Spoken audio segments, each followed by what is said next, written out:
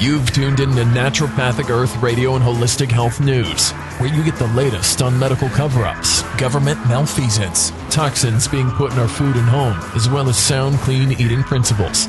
We are here to cast a light on what the big sick care industry and its government shills don't want you to know. Don't be a slave to Big Pharma. Break free of the shackles of Big Food and start your journey now on a long, purposeful life. Become a citizen of Naturopathic Earth. Here's your host, A. Gregory Luna. Hello, everybody. This is A. Gregory Luna. Of course, you can call me Gregory. Welcome back to another episode of Holistic Health News. I hope you're doing well today. Before I begin talking about millennials and how they're getting off the sauce, the website, of course, is Naturopathic Earth. Go check out the numerous articles, recipes, essential oil recipes that we have on the site. We have over 400 of them. So go check them out. There's some great ones. I recently wrote a recipe for a chocolate cacao smoothie. It's very clean, very healthy, lots of prebiotic and probiotic food in it. It's a great treat, so go check that out. Also, of course, we just released an episode on some of the dangers of pot smoking. Got some interesting feedback on that from Facebook. You know, there's two camps, and really when I say there's two camps, there's really one camp, which is the pro-marijuana contingent, so to speak. And look, it's not that I'm totally against marijuana. What the point of the episode was that a lot of the benefits that we can glean from smoking marijuana we can get from CBD oils, and that was just bringing my point. But you know, the people have confirmation bias. People want to hear what they want to hear, and when something is brought to their attention, as I mentioned in the episode, that they don't want to hear, they get kind of upset. By the way, go check out the articles over there, and of course go check out all the episodes that we have on Confessions of an Obese Child, Katie's Essential Oil Apothecary, and of course HHN. As always, please donate money to our Patreon account. Donate anywhere from $1 to $5 to $20 a month. We appreciate that. Click on the episode notes and follow the links to our Patreon account. It's patreon.com/naturopathic earth. You can also buy Confessions of an Obese Child, my memoir ebook, for $2.99 on Amazon Kindle and Barnes & Noble Nook. It's a great read, if I may say so myself. As always, we love Amazon. We buy stuff that we really don't need. Go to our website, Naturopathic Earth, first and click on the Amazon pictures that you find in all the recipes, and then you get to Amazon, and anything you buy within 24 hours, we get a small commission at no expense to you. And of course, I'm a holistic, paleo-inspired health coach. If you're in the need to clean up your diet or your life, contact me. As most of you know, I've kept off over 100 pounds for 28 years coming up in May, so I kind of know what I'm doing. Not perfect in my eating, but I'm a natural-born teacher, given that I'm a teacher, and I can help you and teach you how to clean up your diet. All right, let's talk about the drinking and the lack of it, apparently, amongst the millennials.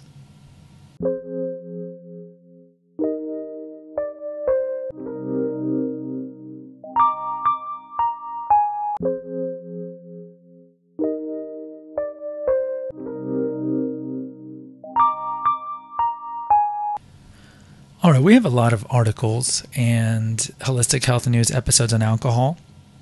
We have ones on alcohol mixed with Xanax being a major killer. We have one on how Lancet released a study that no amount of alcohol is good for you. We have an episode on resveratrol, the enzyme that's found in red wine, how in fact it does not increase your chances of longevity. And that alcohol overall is pretty awful. So we don't like alcohol. Now look, my father was an alcoholic. Some would say that I have a sensitivity to alcohol, and maybe I do. But look, drinking it sparingly, being abstemious on occasion is good in that if you drink it on occasion. But I think in America we have a problem with drinking, and I think it helps us cope and numb pain that we don't want to deal with. So ideally, do I think binge drinking is good for us? Absolutely not. You see it with Generation Z. You certainly saw it with my generation 20 years ago, and you see it with the millennials in college. And I don't think it's a good idea. So it was a nice respite and some solace I got from seeing this article about how the millennials are drinking less. Now, that does not necessarily mean that they're healthier, but we're going to be gleaning from an article from The Atlantic, and the article is titled "Millennials Are Sick of Drinking."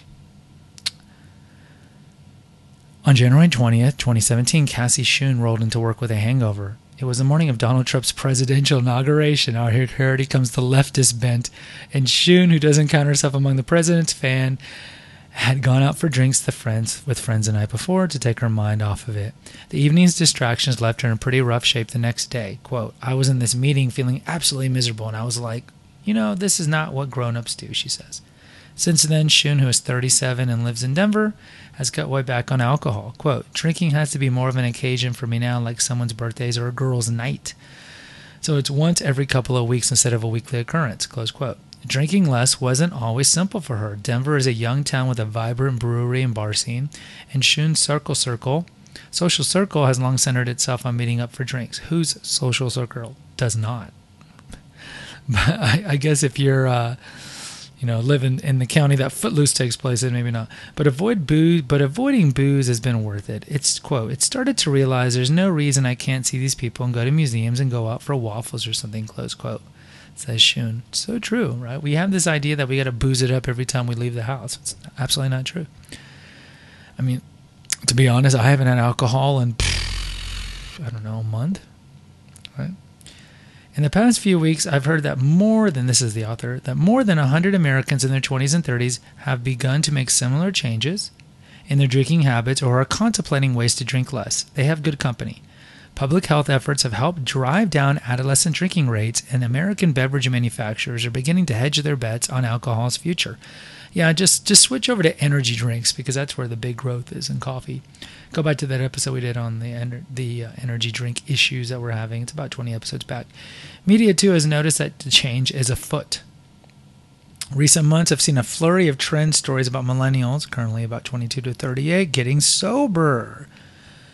But sobriety, a term that generally refers to the total abstention practiced by people in recovery from substance abuse problems, doesn't quite tell the story. What some have been quick to characterize as an interest in being sober might actually be more like a search for moderation in a culture that has long treated alcohol as a dichotomy. Either you drink whenever the opportunity presents itself, or you don't drink at all, right? To find a middle ground is difficult. Many millennials, and especially the urban college-educated consumers prized by marketers, that 18 to 34 demo, might just be tired of drinking so much. There isn't any great statistical evidence that young adults have altered their drinking habits on a grand scale. Changes in habit often lag behind changes in attitude. And national survey data on drinking habits reflect only on small declines in heavy alcohol use. For men, that's drinking 5 alcoholic beverages in a short period of time, 5 or more times in a month. For women, it's 4 drinks under the same condition. I will say that if you look at alcohol dependence, and we cover this stat in all the episodes that we have on drinking, and I'll put them all in the episode notes. It's 10 drinks a week for women. If you drink more than 10 drinks or more, you're alcohol dependent, which is their euphemistic way of saying that you have a drinking problem. Now, you could be a functional alcohol dependent, but you are alcohol dependent. And for men, it's 14 drinks. Now, getting to 10 drinks and 14 drinks is not that hard. If you're one of those who has a drink a night to kind of just lay off the anxiety and to relax when you get home, that's already 7 drinks, right? And then you're only 3 drinks. You go out once or twice. And more than that, boom, you're alcohol dependent. Now you got the crutch. From 2015 through 2017, the most recent year for which data are available, the rate of millennials who reported that they had consumed any amount of alcohol in the preceding month remained pretty steady at more than 60%. But there are limitations to these data that would make it difficult to capture the types of changes that people describe to me. Someone who has cut back from regularly having 2 or 3 glasses of wine with dinner to only having a glass once a week, for example, would still fall into the same statistical category. Leading shifts that make a huge difference on a personal level. And a desire to drink less doesn't mean that people no longer enjoy drinking. Instead, it might be that alcohol-centric socializing has crept into more parts of people's lives and stuck around longer than previous generations had to contend with. For young Americans, drinking is very social. Quote, I drank pretty regularly in my 20s, especially in social situations, close quote, says Leanne Vanderbilt, who lives in San Francisco. Quote, it wasn't until I hit my 30s that I realized that alcohol was no longer my friend, period, close quote. It was probably because it was causing her to age and she had hit the wall. I mean, I know so many colleagues, you can tell, you can look at them, they're like 36 and it's like, man, they've hit the wall bad, and you can tell they partied it big time in college. So yeah, drinking too much, it's going to age you ladies. You're going to hit the wall quicker. And you men, you get the beer gut and the kind of the face bloat that DiCaprio has, and Matthew Perry had back on Friends when he was doing drugs and alcohol. A few decades ago, marriage and children might have moved urban, college-educated young adults away from the social drinking naturally, but fewer millennials are taking part in the traditional family building, and the ones doing it are waiting longer than their parents did. Yeah, if the men are smart, they wouldn't get married at all, because there's nothing beneficial that comes from men marrying at all. So it's good that you see people waiting or people not doing it at all. Now, it's not good for the women, but it's good for the men. Now, the structure of social life isn't that different for many people in their mid-30s than it was in their early 20s, which provides plenty of time for drinking on dates and with friends for them to get a little tired of it. Yeah, so, I mean, if you're waiting to get married longer, you're probably dating, you're on Tinder and Bumble longer, and you're going on those dates, and you women get all those free food and free drinks from the guys who take you on, pay for your meals, and you have that expectation that they should pay for. And so you're drinking on all those dates, and then you go out with your friends and you're drinking, and guys and girls are drinking when they get home. It's a lot of alcohol. So maybe there's some epiphany coming for these millennials. For a generation that's also behind its forebears in terms of wealth accumulation, whether or not it's a good idea to buy a bunch of beers or several cocktails that are $13 each 3 nights a week can come down to practical concerns. Alex Belfiore, a 30-year-old IT professional in Pittsburgh, decided recently to stop keeping beer in the house. Quote, "I've already calculated how much I'm saving by not drinking. I'm thinking about where I can put that money now." Close quote. That's true. Nina Servin, a 24-year-old brand manager living in Brooklyn, is similarly over it. Quote, "Drinking just feels boring and needlessly expensive. I just started a medication that should have been mixed with alcohol, and I'm relieved that I have an easy out." That's probably the benzos. It's probably Xanax or Ativan.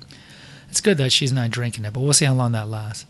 But guys, remember, if you're on Xanax, Ativan, Klonopin, roofies, don't mix it with alcohol. It will kill you. Brian Stark, an addiction. Well, let's go back to the money. Yeah, alcohol's expensive, right? Go get a cocktail, it's $10. You're gonna go get 2 or 3, that's $30. You might buy some for your friends. Ends up being more expensive than the food. And look, alcohol, from a nutritional point of view, is crap. It has almost all calories, especially if you're getting mixed drinks. A lot of syrups that they put in there. Think of margaritas and pina coladas and all the girl drinks. It's just a bunch of crap. It's just a bunch of crap. So certainly you save money when you don't buy alcohol. It's a total sham. That's why every time you go to a restaurant, they're like, "Oh, you want to start out with an alcoholic drink?" You know, it's that idea. That's the idea of suggestion, right? They're trying to put it in your head, and you're like, "Oh yeah, maybe I will." Mm-hmm. Britta Stark, an addictions therapist and the program director of the Alcohol and Substance Abuse Center at the University of North Carolina, sees a similar malaise in those seeking guidance from her practice. Quote, "There does come a time when there has to be some introspection," she says. "Folks in the millennial generation have maybe a better sense of balance. Some do yoga or meditation or are physically active, so they don't need to find stimulation or stress reduction in substances." Yeah, I don't have stress reduction and just numbing some pain. Yeah, they haven't done the deep work, right? That mirrors the generation's general interest in maintaining its health. And for those questioning their habits, realizing that a healthier relationship with alcohol doesn't require most people to give up drinking might ease their social concerns. Stark, still, has noticed some worrying attitudinal trends toward alcohol among her younger patients. Millennials who haven't developed their generation's signature coping skills often use alcohol heavily. Stark sees an alarming number of people under 35 with advanced liver disease or alcohol hepatitis. Get some cirrhosis going. As attitudes may be moderating for many young adults, plenty of others are struggling. Nearly 90,000 people still die from alcohol-related causes in America every year, and that number hasn't started to meaningfully improve. Now, we know alcohol, ethanol, is directly linked to cancer. The more alcohol you drink, it increases all your types of cancer, increasing all types of cancer for you. We know it's bad for your heart. We know that it's, of course, bad for your liver. You typically gain weight. Of course, it affects your cognition. And so it's not good to drink a lot of it. Now, over here in South Texas, cirrhosis is a major problem. You see these especially the poor people over here, and especially in the Hispanic community, they start drinking heavily, binge drinking 15, 16 years old, and they binge drink for 20 years, and they end up getting cirrhosis by 36, and they're not going to get a liver from a liver transplant because no hospital is going to give them that when they're an alcoholic, and then they end up dying at 43. It's pretty common. It's pretty common. My dad, who was a functional alcoholic, he died at 73, but he had an aneurysm, but no doubt it was exacerbated by the excessive drinking. Moreover, drinking doesn't exist in a substance use vacuum. All the other things millennials are well known for ingesting play a role in shifting popularity. Quote, "It still seems like this is a generation of self-medicating, but they're using things differently," says Stark. And the normalization and ever more common legalization of cannabis has a big part in that. Really? Smoking pot and drinking alcohol? No. Really? Among the people I spoke with in detail, several mentioned replacing their evening wine with an evening bowl. Oh, quote, "I smoke weed to unwind, thank you, California," says Vanderbilt. She lives in San Francisco. For her, cannabis lacks the lingering effects that drove her away from alcohol. I wonder if she's having psychotic breaks, though. Quote, "I can wake up in the morning feeling ready for the day," close quote. She's not alone in making the switch. A 2017 study found that in counties with legalized medical marijuana, alcohol sales dropped more than 12% when compared with similar counties without weed. I mean, there's a lot of reasons for that. Recreational legalization has the potential to bolster that effect by making cannabis products even more broadly accessible. I mean, sure, it could lower alcohol, but I think people are just going to do both, right? Like I said, you're going to do both. When you want to go out and relax and have fun, most people will smoke pot and drink alcohol, especially even in states that it's still illegal like Texas. They'll smoke pot, drink some alcohol, maybe vape up a little. Millennials have also shown what Stark says is a worrisome interest in other drugs, the abuse of which may be diverting some of their attention from alcohol. She sees many patients looking for help with opioids, as well as benzodiazepines such as Xanax. Just because young people want to drink less often doesn't necessarily mean they're better off. Suicide rates are up among young adults, and prescription drug abuse is a problem the country is only beginning to address. So look, there's a lot we can say in this section.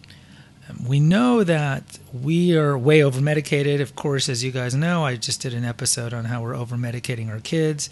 And in general, it's a pop-a-pill mentality. We go to our family doctor or gynecologist, and we say we're depressed, we're anxious, but we may write us a script, and then sometimes we can't get off them because the side effects are so bad, and the withdrawal effects are so bad. So these people are taking the benzos and they're taking antidepressants, or they might recreationally be taking ADD, ADHD drugs, and of course they're mixing it with alcohol as well. So this is not a good combination. Now they mentioned that suicide rates were up, but still only a small percentage of suicides are done by young people. We've done a Holistic Health News episode on how the majority of suicides are adult men, typically middle-aged men, typically men who've been divorced, raped, or they've lost their job. Because men are defined by their work largely. And so this is the major epidemic. Now, that's not to, kind of be flippant about the suicides of young adults. That's not a good thing. And I'm assuming that a lot of these suicides of these young adults are probably males. But we don't like to see this. You think of all these celebrities that have died. Think of Heath Ledger. Think of Corey Monteith from Glee. They're boozing it up and they're taking prescription drugs. And all that's a lethal combination. So certainly we don't want to see that at all. But definitely the millennials are taking these drugs recreationally. And you even in high school, a lot of my students know where to get Xanax and Vicodin and all these things. And certainly in college, they're going to be inundated and solicited all the time because that's just the kind of the culture at most universities. The beverage industry does seem to see the writing on the wall. Over the past decade, a tide of artisanal alcoholic businesses met the swelling millennial market for booze-based socializing, including innumerable microbreweries and distilleries, as well as high-end cocktail bars and wine shops targeting a younger clientele. That's true. When I was in college, we didn't have any of these breweries. Now they're everywhere, and they're hip and happening. Now, a 2018 Nielsen data show that sales growth across alcohol categories is slowing. Bon Appetit, which is a magazine, estimates that the market for low or no alcoholic beverages could grow by almost a third in just the next 3 years. Maybe some of that is kombucha. We got an episode on kombucha. The spaces in which alcohol is consumed will have to change to meet shifting consumer demands. It's become noticeably easier in recent years to find alcohol-free cocktails in urban bars across America. In New York City, a few young entrepreneurs are opening new kinds of spaces to serve the tastes of their peers.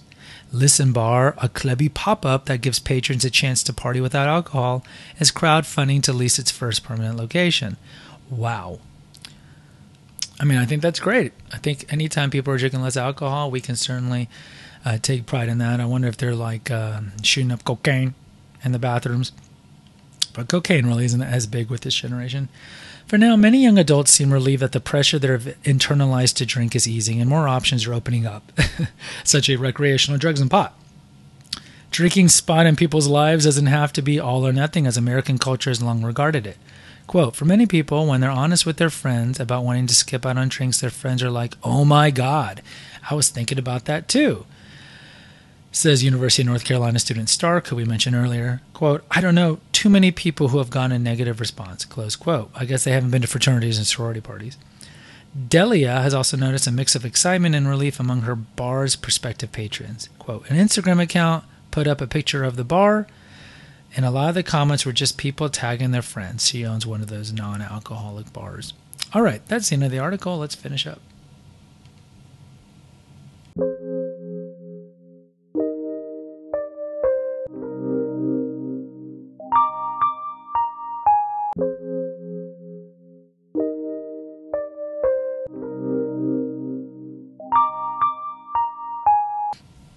Okay, so I would say that article from The Atlantic is largely fluff. Not a lot of substance there, but it does allow me to comment because I like to comment on things. Alcohol is a major scourge on this country. Am I advocating the prohibition of it like we did about 90 years ago? Not really, because it's ineffective. I would say that I think the bigger question is that we need to introspect and do the deep work and figure out why we need to turn to these substances to self-medicate, to numb the pain. What are we hiding from? Now, a lot of people have abuse issues, sexual, physical abuse. A lot of them are suffering from maybe attachment issues or anxiety. Maybe there was divorce in their family. Maybe they saw some trauma. There's always something there because there are people who function without alcohol. Look at Mormons, for example. They're prohibited. Some Baptists are prohibited, and then there's just regular secular people who don't drink at all, and they somehow function just fine without having alcohol in their life. And if anything, their life is better because alcohol, like with any new addiction you take on or any new thing, it's like a monkey on your back, and it just creates more problems. So yeah, we do want to minimize the amount of alcohol that we're drinking. And I'm not going to say minimize it to the way I drink it, but maybe the way I drink it is the best way. I have a glass of wine only when I go out with a lady friend or with friends, and this might be, and not every time I go out with them, but this might be maybe 2 drinks a month, maybe 2 drinks every 6 weeks. I don't drink that often. It's always just 1 glass of whatever, normally wine because I like wine. And that's it, just to get that nice feeling, and that's it, I stop. Now the question is, why am I not drinking more while others drink more? I don't know, maybe I've done the deep work. Maybe the Confessions of an Obese Child podcast has helped me work through a lot of the trauma that I experienced when I was a child. And maybe other people haven't done it. I don't know what it is, but definitely we have a self-medication problem in America. I don't think that is disputable. I think it's a serious problem, whether it be with smoking pot, with recreational drugs, with meth, with cocaine, with TV, with our phones, with gaming. I mean, we just, addictive shopping, that episode that we did on that. I mean, there's just so many things that we do. And I think this isn't good. We need to confront our issues so we can have a healthier attitude when it comes to alcohol. Now, I think it's great that the millennials, if this, this anecdotal evidence that this author presented, if they're drinking less, I think that's great. Of course it's great. If they're weaning off of alcohol and drinking a slightly less, but they're taking on Xanax addiction with all its hideous withdrawal problems and its habit-forming issues, I probably would prefer they just go back to alcohol. So you see the millennials where they just tend to experiment more. So I think, unfortunately, they're going to be addled with more issues in addition to just seeing the effect of divorce on their parents and not really engaging in relationships. And the millennials are much more into the hookup culture than, let's say, my generation was.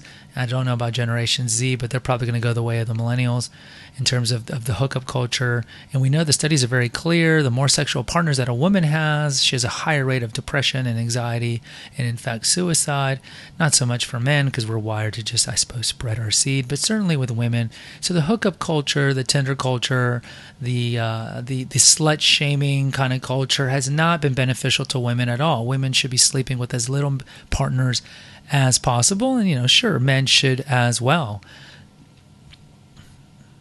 So my final parting thought, guys, is before you drink alcohol, or before the idea of drinking alcohol comes into your head, whether it be Bud Light or you're drinking absinthe or some crazy 19th century drink, just kind of step back and kind of examine, why am I doing this? Where is this coming from? Why do I feel the need to do this? Can I drink something else, or can I eat something else? Can I hang out with my friends and not drink alcohol? Maybe go have a nice turmeric tea. Why do I feel the need to drink? What purpose is it serving? Can I go out without alcohol for a little while? Step back and examine these ideas before you indulge and imbibe in the drink. Because alcohol, guys, despite what the media tells you and what the Hollywood culture wants to tell you, is not good for you if you're over imbibing it in general, over drinking or drinking in general. We want to drink with moderation, and certainly we want to stay under the number for alcohol dependence. Again, that's 10 drinks a week for women and 14 drinks or less for men. And as I mentioned, that Lancet study, no amount of alcohol that we drink is actually good for us. Okay, so it might bring moderate effects to heart health in the form of resveratrol, but it negatively affects every other organ. So it would behoove us to not drink at all. But if you're going to drink sparingly. And if you feel the impulse to always drink and you're impelled to drink alcohol, step back and try to examine your feelings. Introspection, retrospection, journaling, this stuff is crucial to self-actualization and optimizing your health and your future. So step back and examine, why am I doing this? Guys, as always, hit the subscribe button. It takes you 2 seconds. It really helps with my rankings. And as always, post a review for Confessions of an Obese Child. Go check out those episodes. Katie's Essential Oil Apothecary, and of course, the flagship Holistic Health News. Take care, guys. Until next time. God bless. Bye-bye. Thank you for listening to NPE Radio and Holistic Health News. Visit our website at naturopathicearth.com. Follow us on Instagram and Twitter at Holistic News Now and at our Facebook page at Naturopathic Earth. Please consider a donation at patreon.com/naturopathic earth. Buy the Confessions of an Obese Child ebook on Amazon or Barnes & Noble Nook. Consider subscribing to our podcast. And as always, please post an honest review on Apple Podcasts, Stitcher, Spotify, or wherever you listen to this. And remember, the core belief at NPE: let food be thy medicine, let nature be thy healer. Until next time. Music courtesy of 9 Inch Nails.